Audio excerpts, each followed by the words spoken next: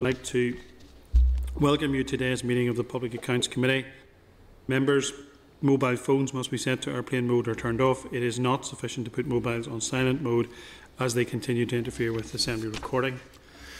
This session is being recorded in video and audio and can be accessed via online streaming either on Assembly website or Democracy Live. Broadcasting, can you bring Mr. Bingham into the meeting, please? Okay. Good afternoon, Kai. Can you hear us okay? Thank you, yes, sir. Okay. And we'll ask Mr. Donnelly, the Comptroller and Auditor General, to join us as well at this stage. Just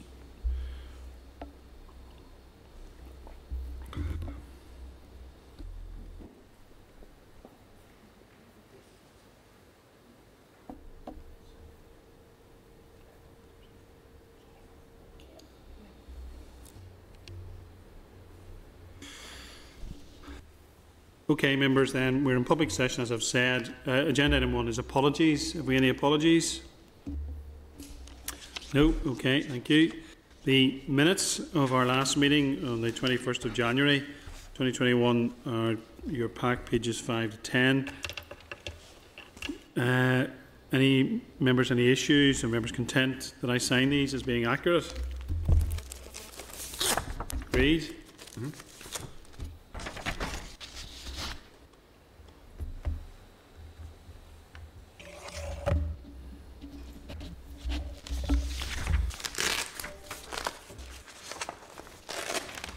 Okay, thank you.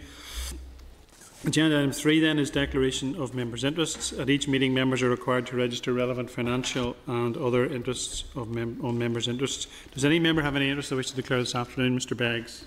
Governor of Rodenfield School. Special Care School. Governor Clay School. Okay, any others? I declare an interest as a governor at Edenbrook Primary School in North Belfast and Girls Model Secondary. Okay. Agenda item 4 then, matters arising. Members refer to your paper in your table pack, page 4, actions for committees to discuss in order to minimise face-to-face interaction, reduce risk at committee meetings. Further to our discussions last week on how we conduct meetings to adhere to COVID-19 regulations, guidance has been issued to chairpersons. And last week we agreed at last week's meeting that the Public Accounts Committee would hold hybrid meetings in light of guidance. However, I would like members' views on other points in the guidance. So if you just bear with me, I'll read out the latest information that has been sent out to chairs of committees and clerks. Committees should consider holding fully virtual committee meetings rather than fully in-person or hybrid meetings, some members via attending Starleaf or others in person. This eliminates the risk to members and staff and witnesses. Where fully virtual meetings are not deemed appropriate, individual members should consider if necessary for them to attend meetings in person. Where possible, members should attend via Starleaf. This will minimise the number of persons who attend in person, minimise interaction and therefore reduce risk. As with members' attendance, where it is not necessary for witnesses to attend in person, they should attend via Starleaf. The number of witnesses per meeting should be kept to a minimum. To assist with this, committees should consider taking written rather than oral briefings. This would also help reduce the length of committee meetings. Where committees hold hybrid meetings, a combination of members attending via Starleaf and in person, introductory remarks should be no longer than 10 minutes. Where in a group of witnesses attend and presenting as a group on the same, the total speaking time for introductory remarks should not exceed 10 minutes. The Chair should robustly enforce the time limits on each item. Committees should review their work programmes with a view to rescheduling non-essential items to a later date, or, as noted above, take written briefings where oral briefings have been scheduled where appropriate. This may lead to appropriate in terms of committee stage of bills. That doesn't really apply and doesn't apply to this committee. Committees should not undertake any external visits until further notice. This will be reviewed by the Chair's liaison group at the regular meetings. So, obviously, I know that some members weren't here last week, but we took a position that we would because of the work that we do and the fact that our work is constantly working on reports and inquiries, that we would allow members to attend via Starleaf, and if members wanted to come as well. So are members content that what we agreed with last week, which I'm simply reading this because this came subsequent to last week. But we'll say that when I chaired the Chairs Liaison, they were very clear, the Assembly authorities were very clear that 1 or 2 meeting virtually would help them. I understand that's now the case. And as I said last week, not all members can attend because of technological reasons, and some members are disabled. So I am absolutely sympathetic to those views. Members content? Right, Chair. Okay. Just to confirm what you just said, Chair, about some meetings can happen virtually. Does that mean that some Assembly committees have agreed that they can do all virtual meetings? Yeah. Okay. For example, I sit in the Education Committee. It met entirely virtually yesterday morning. Yeah, I think that those subject-specific committees definitely have it is easier to conduct that business on an all-virtual basis, and there is, for example, we're discussing today a report that will involve a measure even of debate at times over. That's right.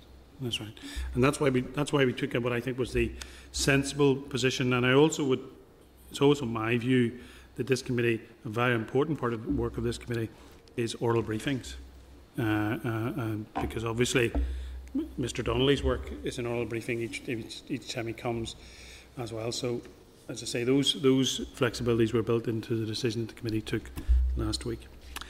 Okay, so one of the things that we want to discuss then is on time limits, dealing with essential business, number of witnesses receiving written briefings instead of orals. I think we need to have orals, as I've said. On time limits, our meetings in the last number of weeks haven't been too bad, but there have been meeting times that we've been here at 7 o'clock because that has been valuable work. That's something which, because of COVID, I don't think will be allowed to happen. So we need to just simply play it by ear and work alongside those guidelines. And common sense in all of these things needs to apply. In terms of essential business, obviously we need to keep that under review. For example, we have been discussing for some time the potential of Mr. Pengelly to come to this meeting, and obviously the pressures that Mr. Pengelly is under at the moment. And over the last year, really, have not meant that the committee has taken a sensible approach to that. And of course, in terms of visits, we do not plan at this stage to have any visits outside the building. So, members content? Okay. Agenda item 5 then is correspondence, and at pages 13 to 140 of your pack, I refer to correspondence of the 20th of January 2021 at pages 13 to 131 in your pack from Tracy Maharg, the Accounting Officer of DFC, regarding blue light regulations around Casement Park. The information Ms Maharg has provided is a detailed breakdown of the information regarding planning process to date, and it's over 120 pages. The committee has requested a copy of the UCGAA, I think that's Ulster Council GA Traffic Management Plan. However, Ms Maharg is not in possession of this document, as the GA have confirmed the traffic plan is not yet required. It will be finalised in the future as part of the obligation stipulated in the final planning conditions of the planning permission. Ms Maharg has provided the committee with a synopsis of the Safety Technical Group STG decision and the PSNI Statutory Committee response to Casement Park planning application in relation to Casement Park stadium design and spectator safety. She is content to answer any further questions.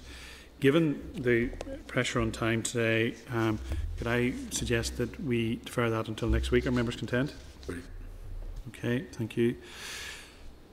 Okay, members, I said essentially then refer to correspondence dated the 21st of January 2021 at pages 132 to 133 in your pack from Sarah Long, Education Authority, regarding the current HR investigation. Ms Long states that Patricia Carville will be writing to the committee on this matter. Linked to this, I refer to correspondence dated the 21st of January 2021 at pages 134 of your pack from Patricia Carville, OBE, Chairman of the Interim Staffing Committee, regarding the EA HR ongoing investigations. Members, any comments or questions?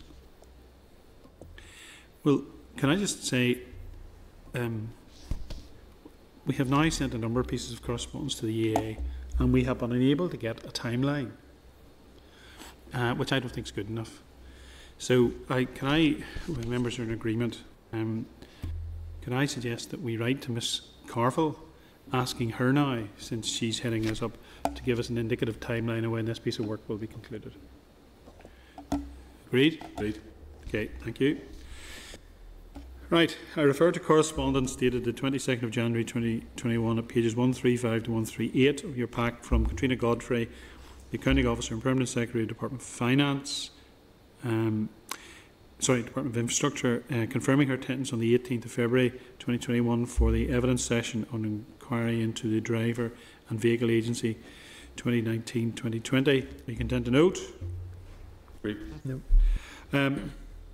Members, I refer to correspondence dated the 25th of January 2021 on pages 139 to 142 in your pack from the Construction Employers Federation regarding its submission to the Committee of Finance on the draft budget for 2021-22. Members, any comments, or members content to note? Agreed. Content? I refer to correspondence dated the 26th of January 2021 from Sue Gray, the Accounting Officer, Permanent Secretary, Department of Finance, in your table pack, pages 6 to 10, regarding the terms of reference of the Procurement Board. The committee had requested this information in their letter of the 8th of December, following the announcement by the Finance Minister in December in his ministerial statement of the Assembly on these private sector appointments. Has any member any comments or they wish to make around that? Content? Content. Okay, thank you. Members, we will remain in open session, and we are now at agenda item 6, Ministerial Direction, a pilot scheme to address period poverty in schools, at pages 11 to 22 in your table pack. Delighted this afternoon to welcome Mr. Kieran Donnelly, CB, the Comptroller and Auditor General, to the meeting, who will be joined by Mr. Kyle Bingham, Assembly Sport Officer, who is joining us remotely. I refer you to correspondence Mr. Donnelly dated the 13th of January 2021 in your table pack, pages 11 to 22, from Alison Chambers, Director, Department of Education, that the Minister of Education, with the approval of Northern Ireland Executive, has provided a direction to the Acting Permanent Secretary, the Department of Education, to implement a pilot scheme to address period poverty in schools. I refer to your table pack, pages 12 to 16, which is outside the background of the SPEN. The officials in DE have prepared options for ministerial consideration regarding the provision of free sanitary products in schools in April 2020, which included details of schemes that are in place in the rest of the United Kingdom. The Minister of Education requested that options be developed in detail for his consideration. Also in the papers are the relevant correspondence which underpins the decision to proceed with the delivery of the pilot scheme. And so at page 17 of your pack, Annex A, 6th of January, submission from the Acting Permanent Secretary, Department of Education, read the scheme to address period poverty in schools. And at page 18 of your pack, Annex B, Ministerial Direction issued by Minister Peter Weir. Mr. Donnelly, good afternoon. Mr. Bingham, good afternoon. Can you brief the committee on closed session if you're happy enough to do so? Yeah, an open session, you mean? Yeah. Or open? Is this yeah, sorry. Open? No, it does say closed here, but anyway. Yeah. Sorry. Okay.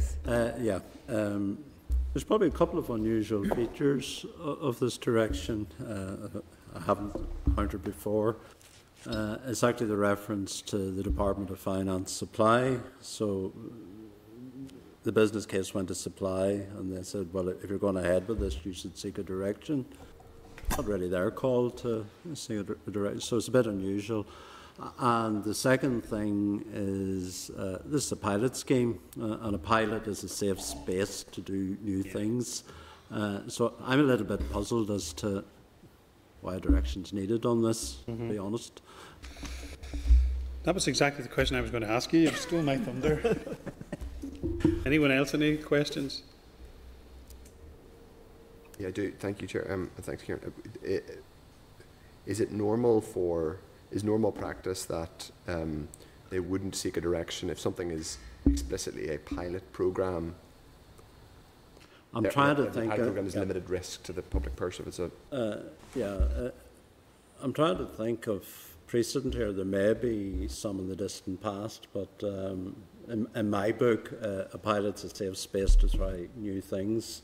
So, and departments need that sort of safe space. So there seems to be a little bit of risk aversion in this. Well, they're just being over careful. Yeah. Do we think? Because of Mr. Wynne, I'm not going to be writing a report on it, and I Yeah. don't think you would either. Yeah. So, how would you put it? You might define it more as a technical direction. Yes, it's important to business cases, but there's certain things in life, like maybe trying out a new policy, that you can't put numbers and everything. It's just common sense, good policy. Yes. So, I just thought I'd register those points. Okay. Chair, Mr. Harvey. Was there a pilot scheme run out anywhere else? All we know is there's been something running across the water, so it's not that this is unique.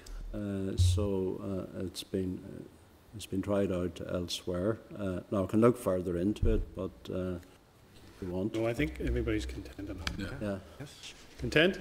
Yep. Yeah. Great. Those joining us remotely content? Because I can't see you at the moment. You all content, members? Yeah. Okay. Okay, thank you very much. Okay, members, we will move into closed session for further discussion on the report into capacity and capability in the Northern Ireland Civil Service. Okay.